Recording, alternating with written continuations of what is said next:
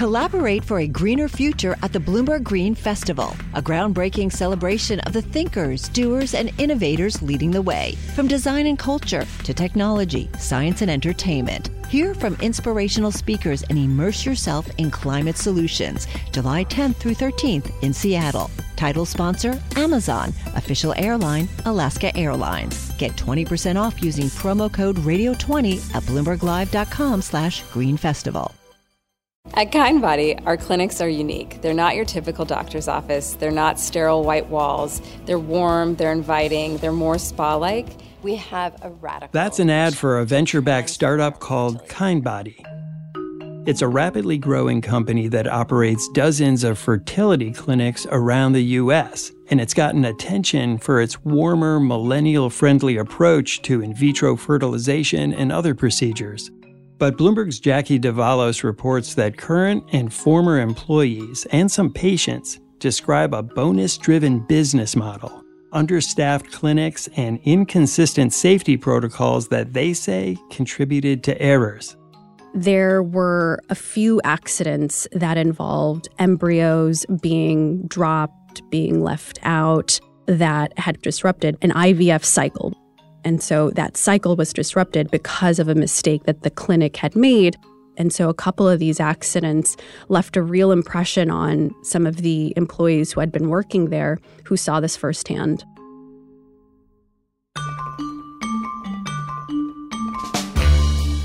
I'm Wes Kosova.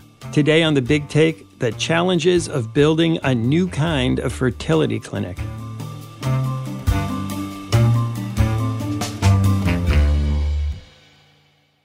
Jackie, tell us about KindBody.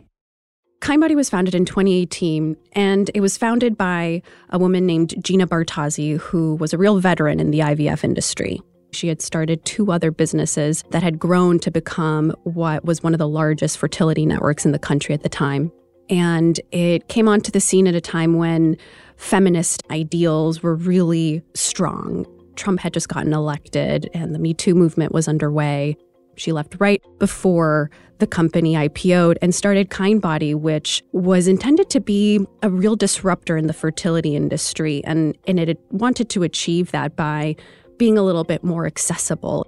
It was what they called the soul cycle of fertility, really bright design, this colorful, warm aesthetic. And it was very intentional to attract this millennial woman that was prioritizing her career and wanted to take control of starting a family rather than feeling pressured to do it at an age when they didn't feel ready. And so they spoke to that message in their marketing and the way they designed the clinics. And what kind of services does KindBody provide? So the company provides predominantly IVF, so that's in vitro fertilization treatment, as well as egg freezing. So if you're a young woman who wants to put off starting a family, but you don't want to be caught off guard in your 40s, you can freeze your eggs, and the company stores them for you, retrieves them, takes you through that process. And then for people who are ready to start a family, KindBody helps you do the IVF process if you've had trouble conceiving through traditional methods. The company pitches itself as giving women the choice. And for many women, they don't really know when they want to start a family, which is where egg freezing really comes into play. And for people that have had infertility troubles, IVF is kind of the first route you go to, and they offer that at all of their clinics. The difference between KindBody and some of the other players out there is that they do this all under one roof. And KindBody was saying, well, we have our own brick and mortar clinics. And by doing so, not only do we bring costs down, but we can control the quality. We know exactly what standards we have in our labs. We don't have to wait for clinics to get back to us. And it kind of removes that additional layer of friction between the patient and the doctor. And so how has it worked so far? The company's gotten the support of celebrity investors like Gwyneth Paltrow, Chelsea Clinton, Gabrielle Union, and it's gotten a lot of clout throughout the country because it's expanded its clinics into really buzzy metropolitan areas in New York and in San Francisco, Santa Monica and Los Angeles, Chicago. It also underwent this major acquisition of a network in the Midwest that expanded its footprint, pretty much doubled the size of its network to 33 clinics now, actually. And so they have really gotten off the ground, not just appealing to consumers who walk in and want to seek out this treatment, but also through the employer benefit side. So it's two very different customer bases. So now you have companies like Tesla and Rivian. Walmart is a major client for them, where they become the preferred provider for their employees. Walmart's teaming up with a fertility company to offer benefits for employees looking to expand their families.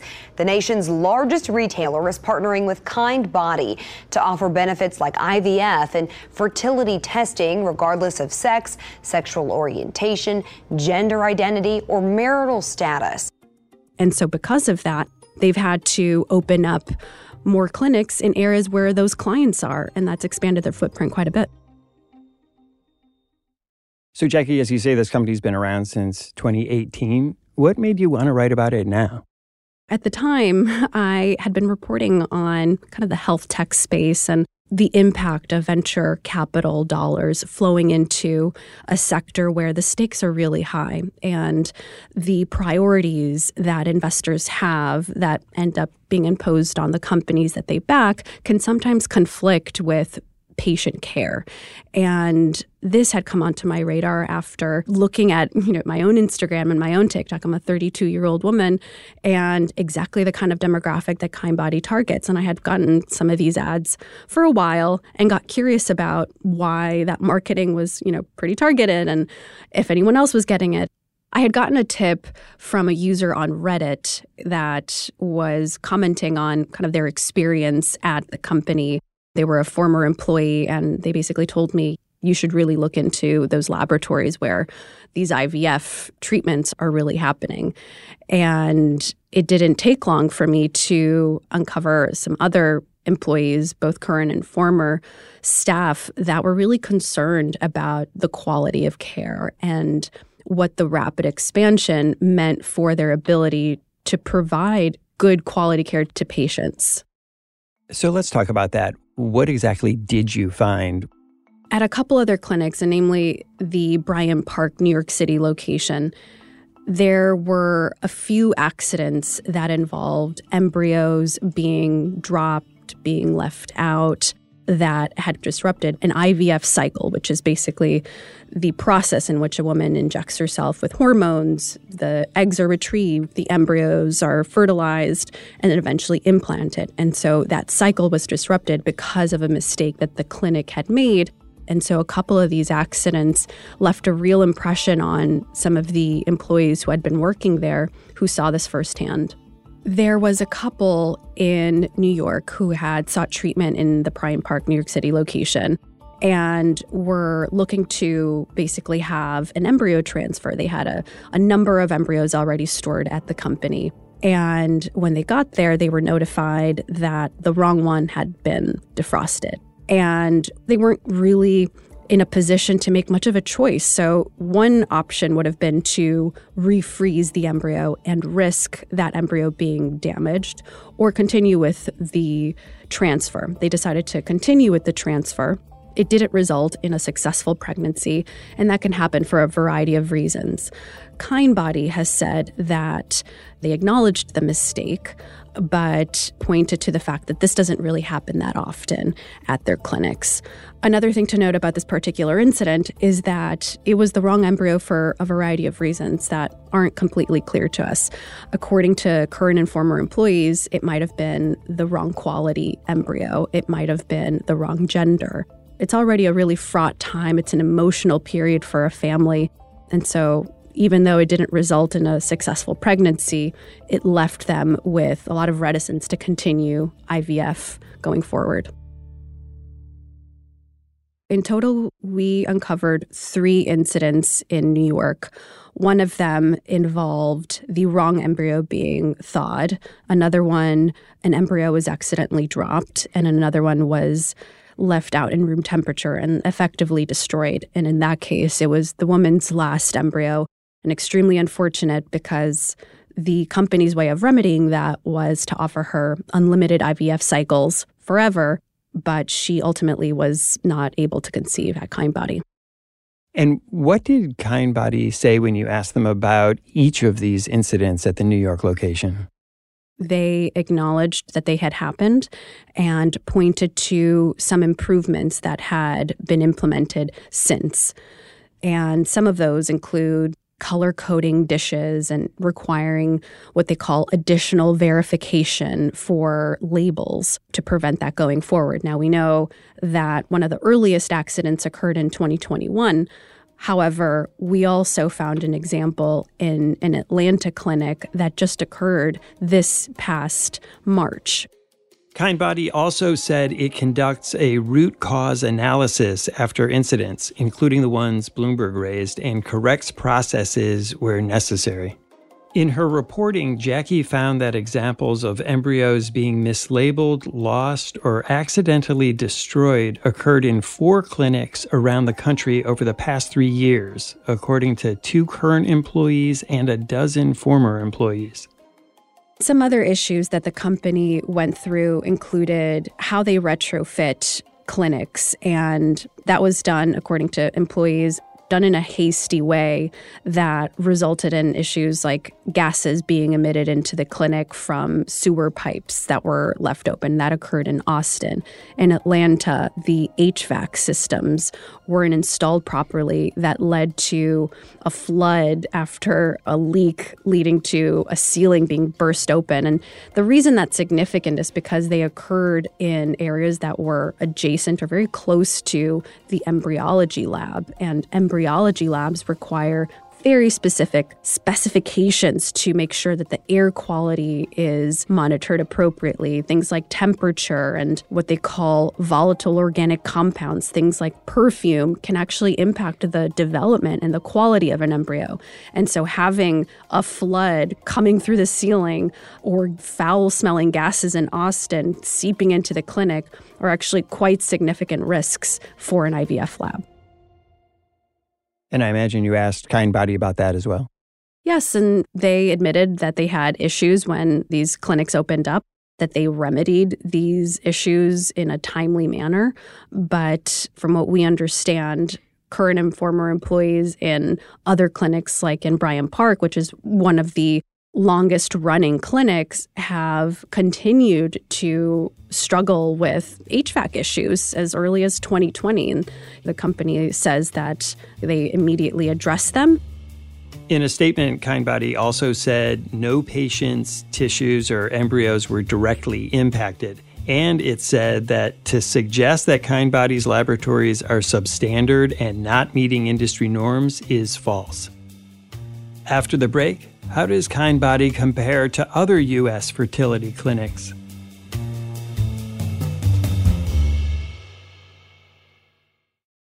Collaborate for a greener future at the Bloomberg Green Festival, a groundbreaking celebration of the thinkers, doers, and innovators leading the way. From design and culture to technology, science, and entertainment. Hear from inspirational speakers and immerse yourself in climate solutions. July 10th through 13th in Seattle. Title sponsor, Amazon. Official airline, Alaska Airlines. Get 20% off using promo code radio20 at bloomberglive.com/greenfestival.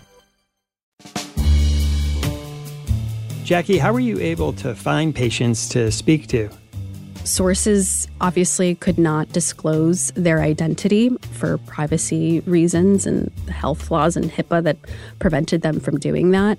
But there were some that had left reviews on sites like Yelp and Google and Reddit. And it was months of trying to track these people down, but the more specific accounts I was able to get from current and former employees, the better I was able to do that. But it was really hard because people want to move on from this. And even when in some cases where their embryos were mishandled and it was traumatic at the time. In some cases, they ended up having a baby. And so in their minds, they want to move on from that incident, given the outcome eventually was a positive one for their family. And you say you've spoken to quite a few employees at different locations at the company. How were you able to find them, and why were they willing to speak to you? I spoke to nurse practitioners, doctors, lab professionals, everyone across finance to sales to marketing. So over 36 people I connected with had different types of experiences that intersected with these accidents. The clinical professionals, so the doctors, the embryologists, the lab professionals, felt compelled to speak to me because they saw how quickly the company was expanding and they were concerned that more accidents could happen. They had initially thought about some of the mishandling incidents, kind of as like startup growing pains, that this can happen at many companies. It's not unusual in the fertility industry for accidents to happen. It's risky business. But many employees shared with me that the company was expanding at an even faster clip. And with this IPO kind of looming as this big goal, what it would take to get there and what that would mean for patients, the potential for more mistakes was really concerning for them. Jackie, as you say, IVF is an imperfect science. It's difficult, and people make mistakes. How different is Kindbody from the thousands of other fertility clinics around the country when it comes to mistake rates or mishaps or things that just don't go right? The government does not have any repository or database for tracking these accidents. There is a study that we point to in the story that tracks one lab across 12 years. And they find that these kind of accidents occur once out of every about 2,000 cycles.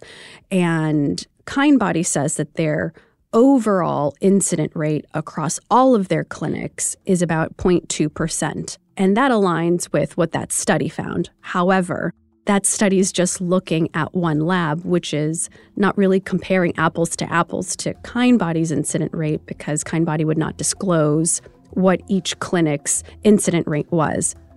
In a statement provided by Kindbody, Stephen Katz, the chief executive officer of REI Protect, a risk management and insurance company for IVF clinics, including Kindbody, said that Kindbody's incident rates are in the lowest quartile of the clinics that he covers. Katz told Bloomberg that his firm covers about half of all fertility doctors and IVF labs in the country. Because there's no real mechanism or requirement for other fertility clinics to report these types of accidents, it's really hard to know what else is going on in the industry overall. And that really has to do with the fact that regulation in the industry isn't where it should be, according to experts who follow the industry. And what did they tell you specifically about that? So there's a few government agencies that touch aspects of the IVF industry. You have the Centers for Disease Control that are tracking which IVF labs are certified to be open. And then you have the FDA that regulates things like medical devices used, but they don't actually regulate how the procedures are carried out. The FDA cares more about donor services, so how are embryos and sperm being stored, for example. And then you have independent bodies that are more like industry groups and a compilation of experts in the industry that set out these guidelines, but there is no real enforcement. The CDC is not tracking or policing how companies are actually carrying out some of these standards and practices. And because of that, the onus falls to the companies themselves. They end up self-policing in many cases. And you can get accreditation by organizations like the College of American Pathologists. You get a nice stamp of approval. But that's a voluntary process. And so what that offers to patients is this stamp that gives you some layer of credibility, but that process, you get an inspection when you first open, then you get this self-completed checklist that clinics complete on their own, and then another inspection is conducted the following year. So that consistent follow-up isn't really there, and that government oversight isn't there either. Is this unique to the U.S. or is this the way it's done around the world? No, you have the UK, they have different regulations for things like a process called double witnessing. And that's really important because double witnessing is when you have at least two embryologists overseeing what's going on in the embryology lab.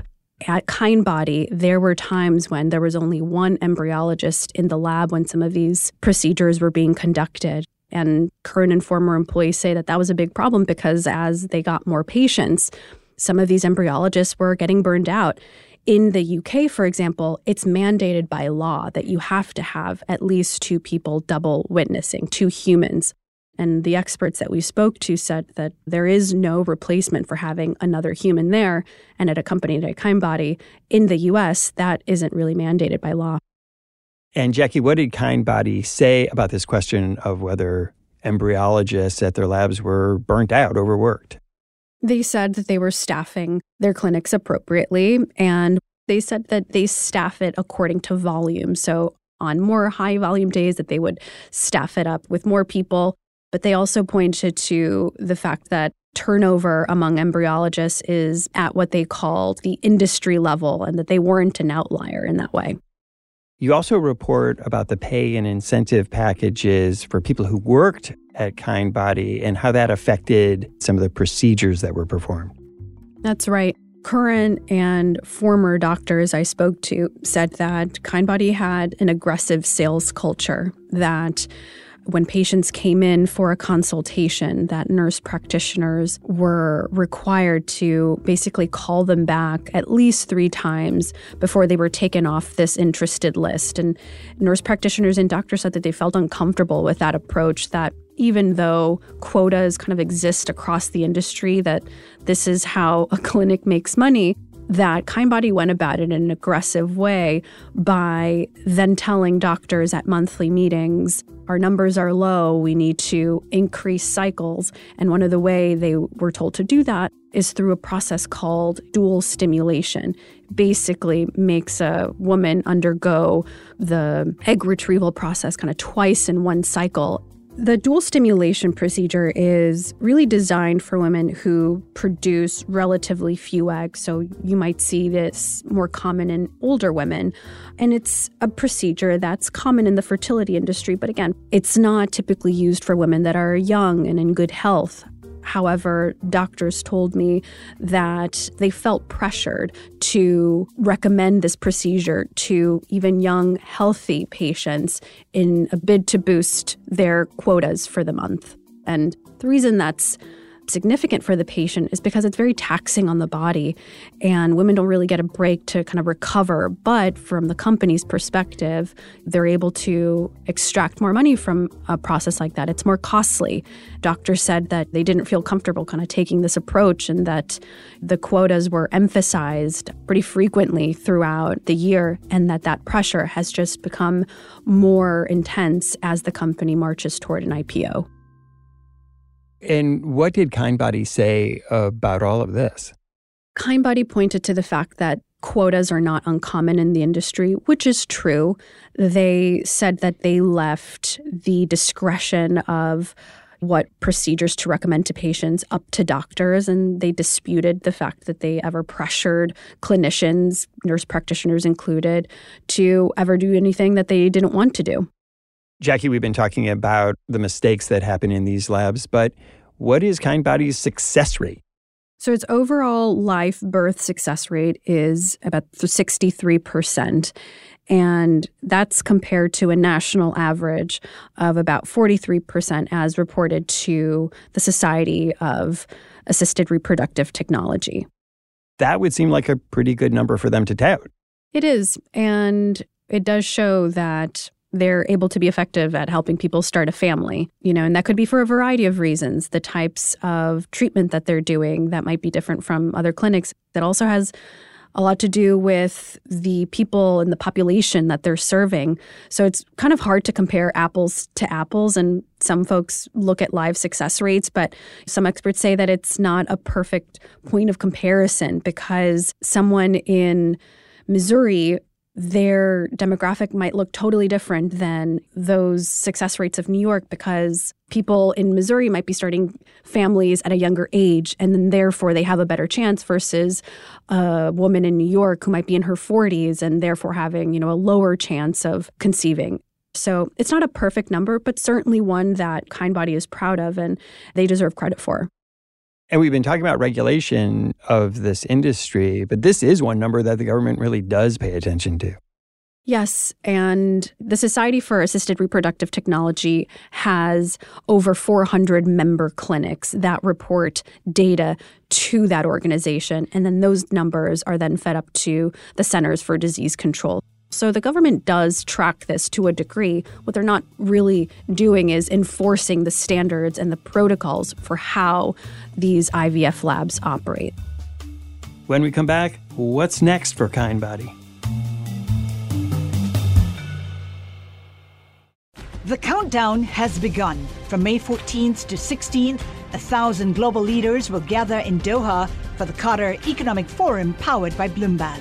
Join heads of state, influential ministers, and leading CEOs to make new connections, gain unique insights, and uncover valuable opportunities in one of the world's most rapidly rising regions. Request your invite for this exclusive event at QatarEconomicForum.com.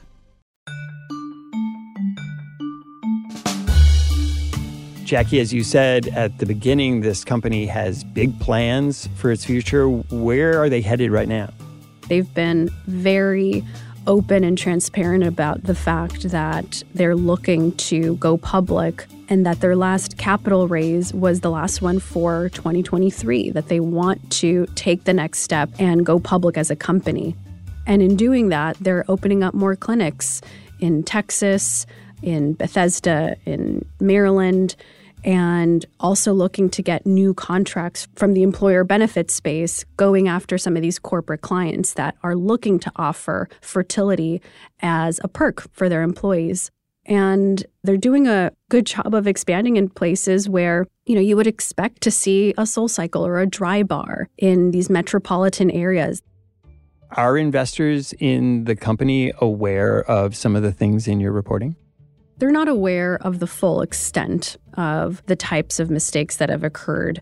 They said things like mistakes happen at any startup, that growing pains can occur, and that when it comes to opening a brick and mortar clinic, there's a lot of risks that come with that. But they're very confident in the company's ability to weather that. And a big reason for that is because the company's former CEO who founded the company, Gina Bartazzi, she ended up taking a role as executive chairman when the company went through the merger with Vio's Fertility Institute. And that was the merger that really expanded their footprint across the country. Now, investors say that she's still fairly involved at the company. She does the investor calls, and she's a big reason why they remain so confident. She has the experience in fertility. And with her somewhat at the helm, that the company is really able to get to the next level. I imagine other IVF companies are watching Kindbody. Are any of them starting to change the way they do business to be more like Kindbody? The fertility tech sector has really boomed over the last few years.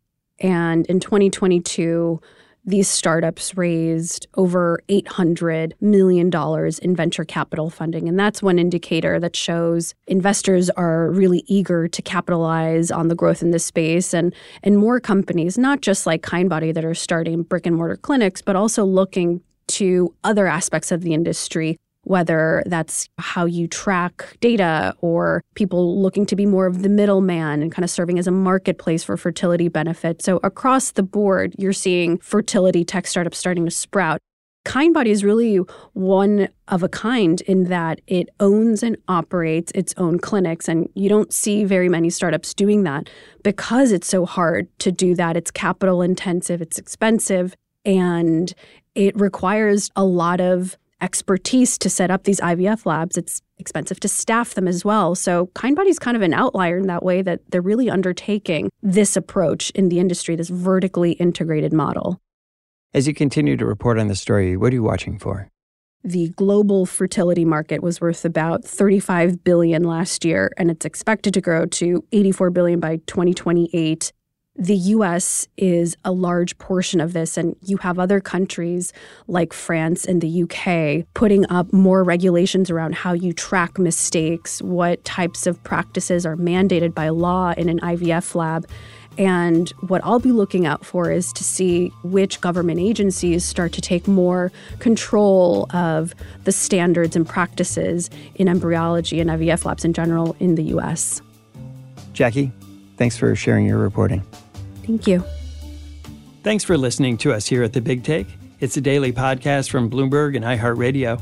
For more shows from iHeartRadio, visit the iHeartRadio app, Apple Podcasts, or wherever you listen. And we'd love to hear from you. Email us questions or comments to bigtake@bloomberg.net. The supervising producer of The Big Take is Vicky Vergolina. Our senior producer is Catherine Fink. This episode was produced by Sam Gebauer and Gilda DeCarli. Gilda Garcia is our engineer. Our original music was composed by Leo Sidran. I'm Wes Kosova. We'll be back tomorrow with another Big Take.